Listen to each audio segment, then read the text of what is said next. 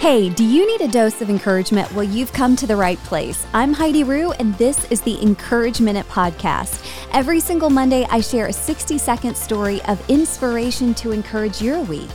And here's today's Encourage Minute.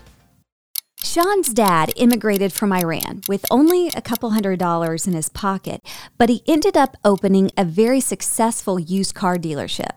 But in 2008, the recession hit and the dealership really suffered. Sean was only 14 and they were barely making ends meet. So Sean ended up trying to help with the dealership whenever he could. Well, one of the problems that he noticed was that his dad couldn't get enough inventory to sell at the dealership. So Sean came up with an idea. If the dealership could buy cars from individual owners, even if something was wrong with the car, they had a mechanic and they could fix it for way less, then that would solve the problem of the inventory. So, learning code on his own at 14, Sean created a website called sellmax.com.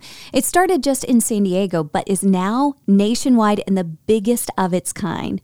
The reason I wanted to share Sean's story is because right now we are all in this pool of adversity.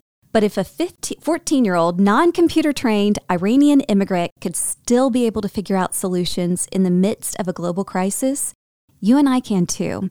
Sean even said on the Bigger Pockets podcast that he believes someone that starts a business in uncertain times almost guarantees success because it shows that they have grit, hustle, and they are willing to go for it. And that's what it takes.